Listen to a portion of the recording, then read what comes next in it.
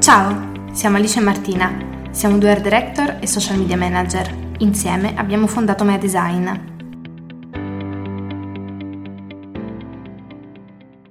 Il titolo del podcast di oggi è I medici su TikTok, giusto o sbagliato? Come sempre iniziamo a raccontarvi un po' da dove deriva questo titolo, ma penso possiate intuirlo perché se seguite Webbo avete letto la notizia dell'infermiere che è stato licenziato dopo aver registrato un TikTok, penso direttamente in ospedale, dove fingeva dei conati di vomito parlando insomma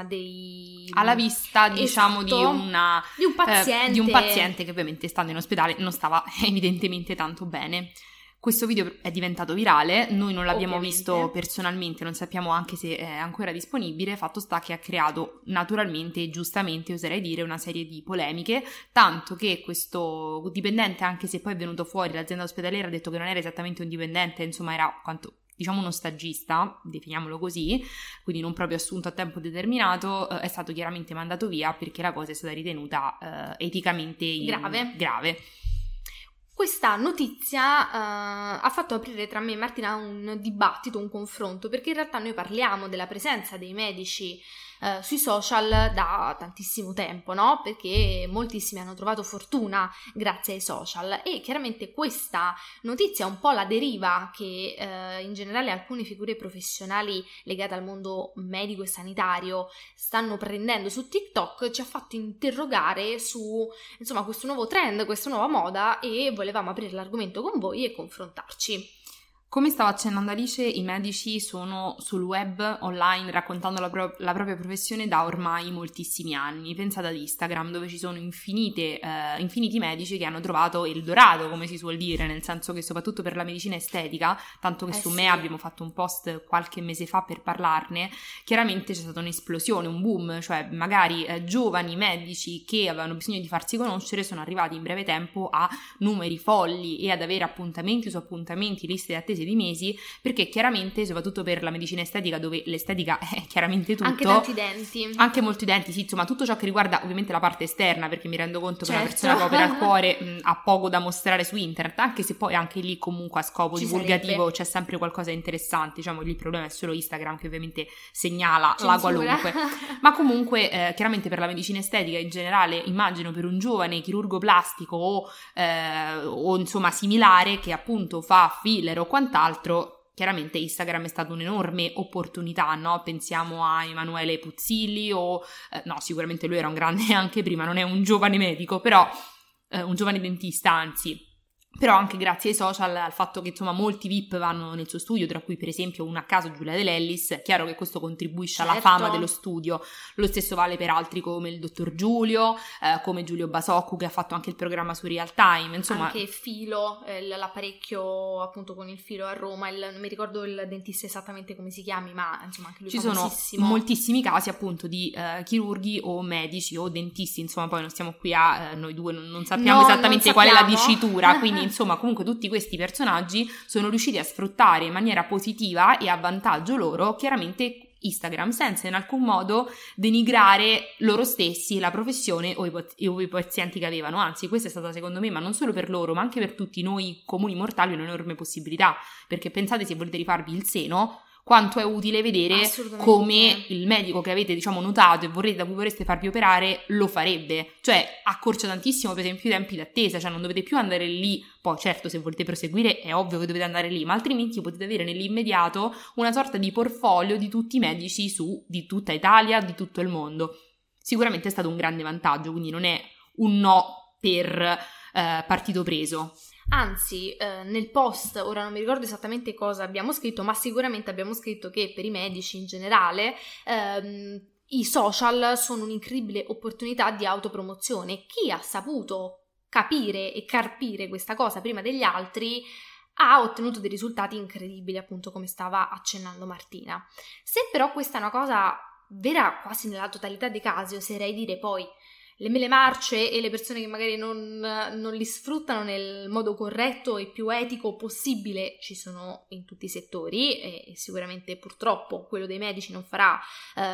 eccezione, ma se per Instagram possiamo fare un discorso positivo e propositivo, su TikTok si apre un abisso nero e il social in questione può diventare più che altro un'arma a doppio taglio per chi decide di inserirsi nel filone del racconto medico-sanitario. Sì, su TikTok c'è sempre una parentesi a parte da aprire, perché a nostro avviso la sua caratteristica principale, che poi è il pro e contro del social stesso, ovvero la viralità, è talmente a portata di mano di tutti, cioè come vi diciamo sempre, come diciamo anche sempre ai nostri studenti allo IED, mentre su Instagram hai modo e tempo per capire che stai avendo successo e che stai diventando piano piano un personaggio pubblico e quindi chiaramente impari dai tuoi errori ed è una crescita molto lenta, molto consapevole, su TikTok è capace che in un mese una persona passi da 0 follower a 1 milione. E 1 milione cosa comporta? Comporta una serie di doveri che uno non si rende conto di avere e non sviluppa la capacità di domandarsi se quello che sta dicendo può essere grave o no. E questo vale per i medici come per le persone comuni, come per la ragazzina di 15 anni. Cioè il non capire, non avere il percepito della responsabilità che si ottiene in così poco tempo e a un grande pubblico come quello a cui ti espone TikTok, crea poi a nostro avviso una serie di casini, perché la viralità in qualche modo ti spinge a fare qualunque cosa ed è questo il motivo per cui su TikTok vediamo a volte delle cose che uno dice ma tu veramente ti sei ridotto a ciò? Sì, perché è come stare all'interno di, secondo me, quasi una dipendenza, cioè secondo me verrà fuori che a un certo punto sì. L'algoritmo di TikTok creerà delle dipendenze, perché questa cosa di poter diventare virali e chiunque può diventarci è una cosa che ti impegna la mente e ti in qualche modo spinge a fare qualunque cosa, che se tu non hai o una maggiore età, quindi magari per i giovanissimi questo è un problema, o non hai, come dire, chiare quali sono le tue responsabilità e quanto tu debba essere, come dire, conscio di quello che dici, perché oltre a farti male a te potresti far male a qualcun altro, fa sì che chiunque veramente possa diventare un pezzo forte dell'app senza però avere in alcun modo, come dire, la consapevolezza di ciò e quindi le attenzioni che ciò dovrebbe comportare. Sì, e poi vi basta banalmente pensare al meccanismo che TikTok ci inculca, no? Che è un po' la ricerca ossessiva dell'effetto wow, che per esempio su Instagram non è richiesta. Banalmente, se voi vedete i reel che vanno virali su Instagram, sono solitamente tutti reel di altissima qualità, non girati dall'app, ma girati con macchinette, super aesthetic, con musiche pazzesche, eccetera, eccetera. Su TikTok quei video solitamente floppano e anzi vanno viralissimi, TikTok anche girati veramente in maniera schifida, ma che hanno quell'effetto wow, hanno quella cosa che ti sconvolge sia in bellezza che in bruttezza, sia in positivo che in negativo, è solo l'effetto wow ricercato. E vi rendete perfettamente conto che questo meccanismo porta a ricercare le cose d'effetto. Il problema è che se per i trucchi, per tante altre cose, in primis la comunicazione, ci può essere modo e modo di dire le cose per farle apparire più hype o più wow, per la medicina questo porta a delle problematiche gigantesche, anche perché si rischia di dare informazioni parziali, non vere per tutti, e che hanno solo l'obiettivo di fare l'effetto wow. Cioè a me sono capitati tantissimi video tipo di, non penso fossero nemmeno medici, penso fossero studenti di medicina, ma di questo parleremo dopo, questo ragazzo in particolare che diceva sapete perché alle donne piace bere eccetera eccetera, penso di non dover andare insomma nel dettaglio. Chiaramente contenuti di questo tipo sono contenuti chiamati e spinti da un'app che ti porta a ricercare quella cosa wow, sì, lo voglio sapere, ma un conto è un 14enne che fa bevi di zucco di mirtillo, bevi di zucco all'ananas, un conto è un dottore o futuro tale che si espone sui social con informazioni parzialmente vere, non vere sempre, e che possono portare a disinformazione pubblica. Il punto è che tutti ricercano l'effetto wow su TikTok, noi in primis, Certo. ad esempio, noi siamo state educate a livello proprio scolastico, a livello insomma universitario, allo IED, ad un'analisi delle pubblicità molto più seria di quella che noi facciamo. E non è che noi non la facciamo perché non siamo in grado, ma perché, come diciamo sempre, in base al social che scegli dove comunicare, devi poi adottarne il tono di voce, altrimenti sei fuori luogo e la cosa non funziona. Quindi, nonostante noi abbiamo studiato teoria e percezione della forma su uno dei manuali più importanti, mix diciamo tra la comunicazione e la psicologia, a noi non ci verrebbe mai in mente di citare l'Arnheim quando stiamo facendo un TikTok, perché la cosa interesserebbe a 4 persone in croce. E 2 siamo noi. Per cui è ovvio che uno parte dall'effetto wow, quindi questa pubblicità fa schifo. Ora piano piano ti dico perché. Piuttosto che dire, secondo il manuale della comunicazione, della pubblicità scritto nel 1000, capite che l'impatto è diverso, pur stando dicendo sempre la stessa cosa. È ovvio che nell'altro modo, quindi quello che noi non utilizziamo, sarebbe un modo di creare contenuti molto più giusti e precisi, ma non per il contesto TikTok, ok? Però è vero che nel nostro caso non facciamo una cosa che in qualche modo ha un impatto vitale sulla vita delle persone, al limite può far decidere a qualcuno di far intraprendere questo percorso o no, è il massimo. Capite bene che se stiamo parlando di settori come medicina, come psicologia, andiamo incontro a delle pericolosità molto molto molto più gravi, che non è il linguaggio, che insomma chiedo scusa all'italiano, però insomma crediamo anche di fare una buona formazione su quello, non eccelsa ma buona. Chiaro che se parli di medicina e di cose riguardanti la salute mentale o fisica, vai incontro a dei pericoli molto, ma molto più grandi. E quindi è evidente che quel meccanismo che funziona per molti settori, dove nel peggiore dei casi, insomma, non c'è un peggiore dei casi, diciamocelo. Ma certo, è come questa è la cipria più coprente di TikTok. Sì, al limite spendi un po' di soldi in più, no? Questo è il miglior mascara che abbia mai provato. Vabbè, alla fine spendi 20 euro nel peggiore dei casi. Su altri temi come quelli di cui stiamo parlando adesso, capite che il rischio è molto maggiore, considerando che il popolo di TikTok è di minorenni. Anche perché in generale su tutti i social, ma su TikTok in particolare, si tende sempre a generalizzare e universalizzare, perché chiaramente si cercano quegli insight condivisi da più persone possibili, perché più persone condividono il concept che tu cerchi di trasmettere nel tuo video, più persone metteranno like, commenteranno, lo condivideranno e quindi il video andrà super virale e tu farai tanti follower. Il problema è che penso che la medicina sia la cosa meno universalizzabile della storia, perché, come dire, ogni corpo è diverso, ogni persona ha una storia diversa alle sue spalle, ogni persona ha problemi e necessità mediche diverse e quindi non può essere un medico su TikTok, ma su qualsiasi altro social, a dirti quello di cui hai bisogno. Ci può essere un medico che fa divulgazione? Sì. Ci può essere un medico che mette in guardia sui pericoli del sesso non protetto? Sì. E di tantissime altre cose, dei pericoli del fumo, del bere troppo o di qualsiasi altra cosa, ma se si scade poi nella generalizzazione, soprattutto di diagnosi, cosa che mi è capitato di vedere, la situazione diventa proprio pericolosa per gli utenti. Sì, ad esempio a me capitano spessissimo, non so per quale motivo l'algoritmo me li suggerisca, video in cui magari c'è qualcuno che fa un elenco di cose, tipo hai questa cosa, fai quest'altra cosa, forse potresti avere questo disturbo. Mamma mia. Questo è quanto di più vicino ai test che si facevano 10 anni fa su Facebook per scoprire quali frutto eri, cioè quelle cose che non hanno, cioè sono talmente generali e fatti su stereotipi che secondo me creano moltissimi problemi, perché poi le persone si convincono di avere delle problematiche che magari non hanno, solo perché vedono nell'autorità del medico, che nella vita reale chiaramente è una persona importante nella nostra vita, forse il professionista più importante che frequentiamo di più dai tempi del pediatra, poi passando al medico, e su TikTok purtroppo non ci si rende conto che l'effetto wow su certi temi bisogna usarlo con le pinze, se non usarlo per niente, perché purtroppo, come diciamo sempre, cioè uno non può pensare che, dando per scontato che gli altri, cioè chi legge, chi guarda o chi ascolta abbia buon senso. Bisogna noi avere buon senso in primis, perché non è detto che incontreremo persone che ce l'hanno, quindi uno deve sempre cercare di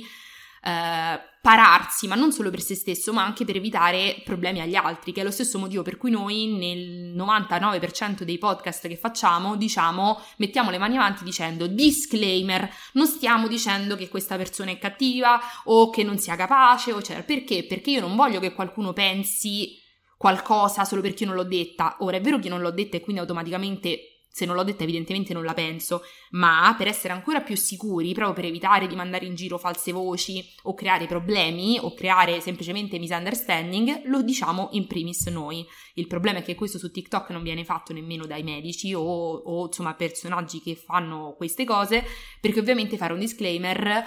abbassa l'hype del video, cioè lo rende noioso, perché un conto è la verità, cioè sai che questa cosa la fanno solo le persone di questo tipo? Oppure, se fai questa cosa automaticamente hai questo disturbo, chiaramente è molto più di impatto che dire forse se fai questa cosa ma non è potresti, non è detto varti a fare, vai dal tuo medico, è evidente, no? Che l'hype è diverso. Ma soprattutto perché, e secondo me questa è una cosa, ora non è per offendere, però è un po' da boomer, cioè pensare che quando si parla sui social è come parlare nel gruppetto di amici che ti conoscono da 30 anni, che sanno perfettamente come la pensi su tutto e che quindi se ti esce una battuta fuori luogo, se dici una cosa non proprio vera, te la fanno passare perché sanno tu che persona sei, sanno come la pensi, sanno che quella battuta magari è dettata da una circostanza, il fatto che magari uno per una volta vuole fare un po' lo spaccone, se vuole divertire vuole fare una battuta con gli amici. E voglio dire, non c'è niente di più bello, giusto, perché se uno deve soppesare ogni singolo avverbio che usa con gli amici, insomma saremmo morti, ma i social non sono il nostro gruppo di amici, soprattutto TikTok, perché TikTok è un social che da un giorno all'altro può far vedere il tuo video prima a 20 persone e poi a 5 milioni. Quelli 5 milioni non ti conoscono, probabilmente non hanno visto nessun altro tuo video, non sanno cosa sei a fare sui social, non ti conoscono personalmente, non sanno che professione fai nella vita probabilmente e quindi prendono esattamente quello che dici e lo innalzano a verità assoluta. E quindi se tu dici, non lo so, dico una banalità, per dimagrire bisogna andare a correre tutti i giorni 2 ore, ok? Magari la persona che lo dice, che sia un medico o non, dice, sì vabbè, ma era un modo di dire, era una metafora, era per far capire che in generale il movimento fisico è importante per chiunque, sia chi vuole perdere peso che no, perché fa parte della nostra salute. Ok, ma tu non puoi dare per scontato che le persone capiscano quello che tu intendevi o dare per scontato che le persone capiscano che tu stai usando una metafora o che, vabbè, dai, ma era una cosa tanto per dire, per far capire il concetto in soldoni. Non funziona così, soprattutto su un social popolato da minori che vedono in quel social come la verità. La verità, perché poi già le persone adulte spesso non si fanno domande e sono ingenue, figuriamoci i ragazzini dove si sentono al sicuro in un'app che frequentano, che vedono come casa loro, cioè come la loro dimensione. Chiaramente ogni parola vale il doppio che se te la dice mamma e papà, cioè ormai internet per molti è la fonte dell'informazione e poi è ovvio che sia sbagliato, tutti noi lo sappiamo, però poi il ragazzo o la ragazza molto giovane ovviamente si può trovare davanti a delle informazioni che dà per verissime quando magari appunto non lo sono. E quello che ci viene un po' da chiederci è, ma le persone, quindi i medici che si mettono a fare queste cose, lo fanno per fare divulgazione, formazione o per fare hype? Perché per fare formazione o divulgazione, a mio avviso, ci sono materie che purtroppo si prestano solo a farle in un modo classico, cioè come l'università, no? Quindi a raccontare una materia con tutti i se, i ma e i casi eccezionali del caso, no? Della situazione.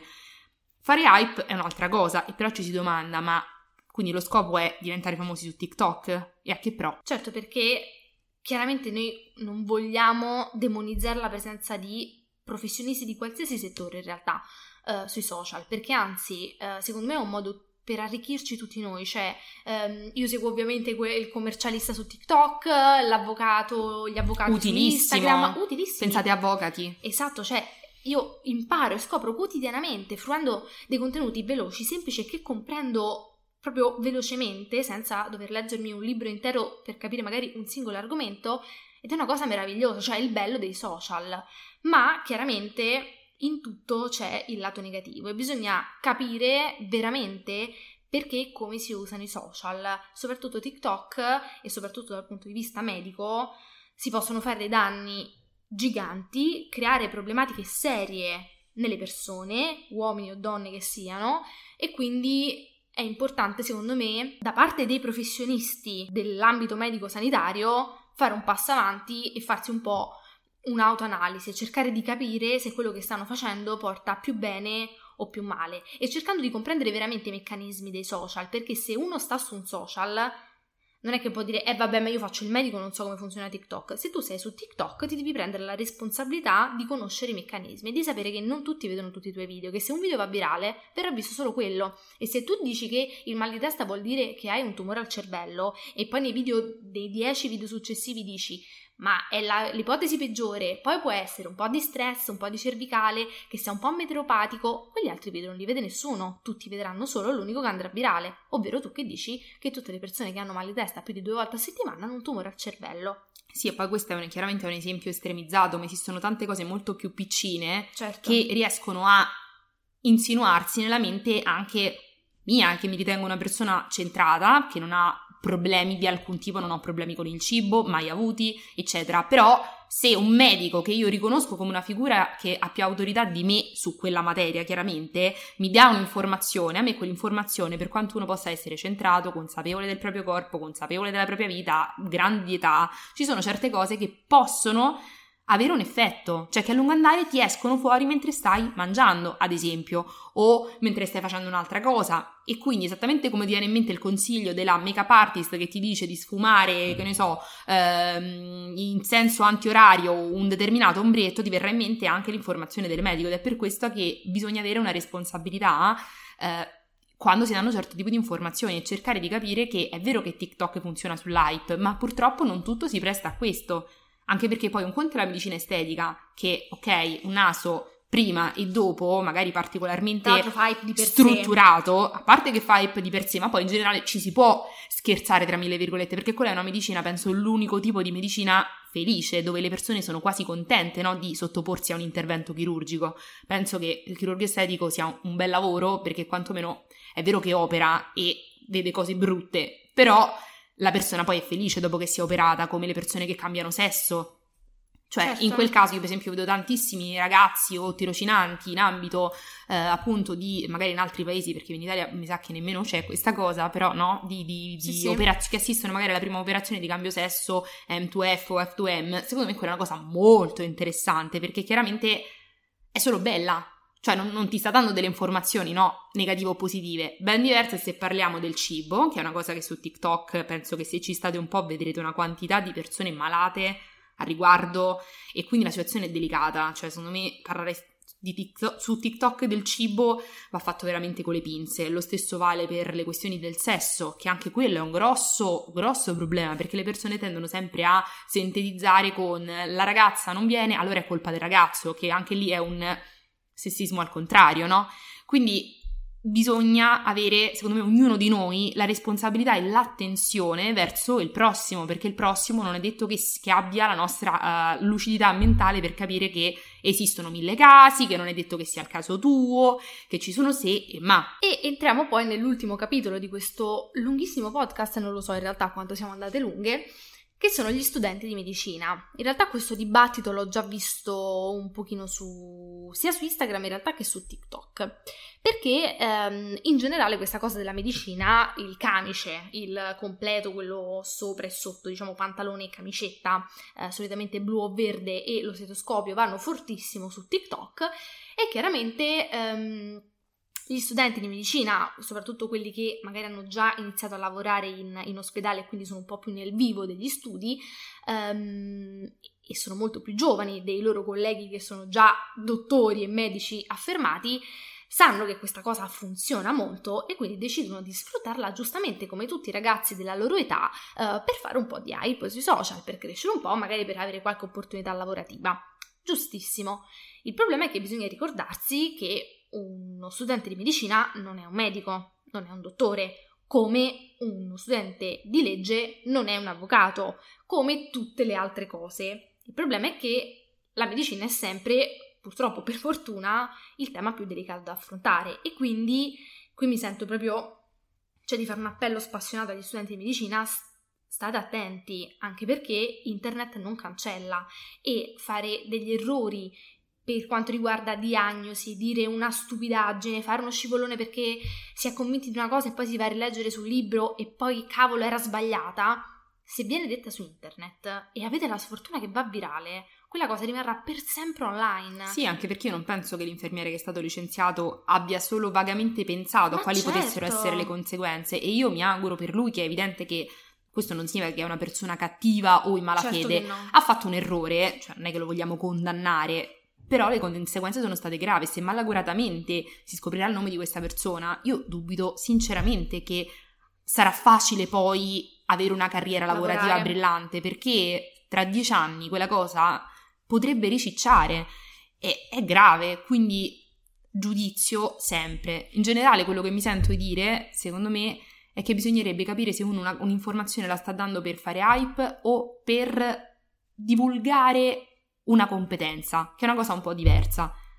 Le due cose non necessariamente non possono stare insieme, perché ci sono anche delle informazioni che fanno hype di per sé. Cioè, se io scoprissi, non lo so, che, cioè, per dire, quando dicono la cosa che noi utilizziamo soltanto il 10% del nostro cervello, mi sento di dire che non è un'informazione che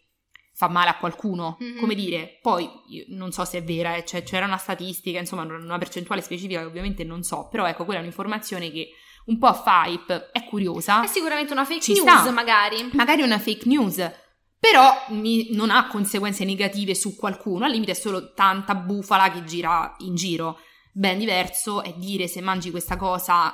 dimagrisci, se fai questa, cioè se hai problemi sessuali di questo tipo, allora è perché sicuramente questa cosa, insomma, il non creare nelle persone problemi più di quanti non abbiano. E tra l'altro, appunto, studenti di medicina in primis, ma anche medici,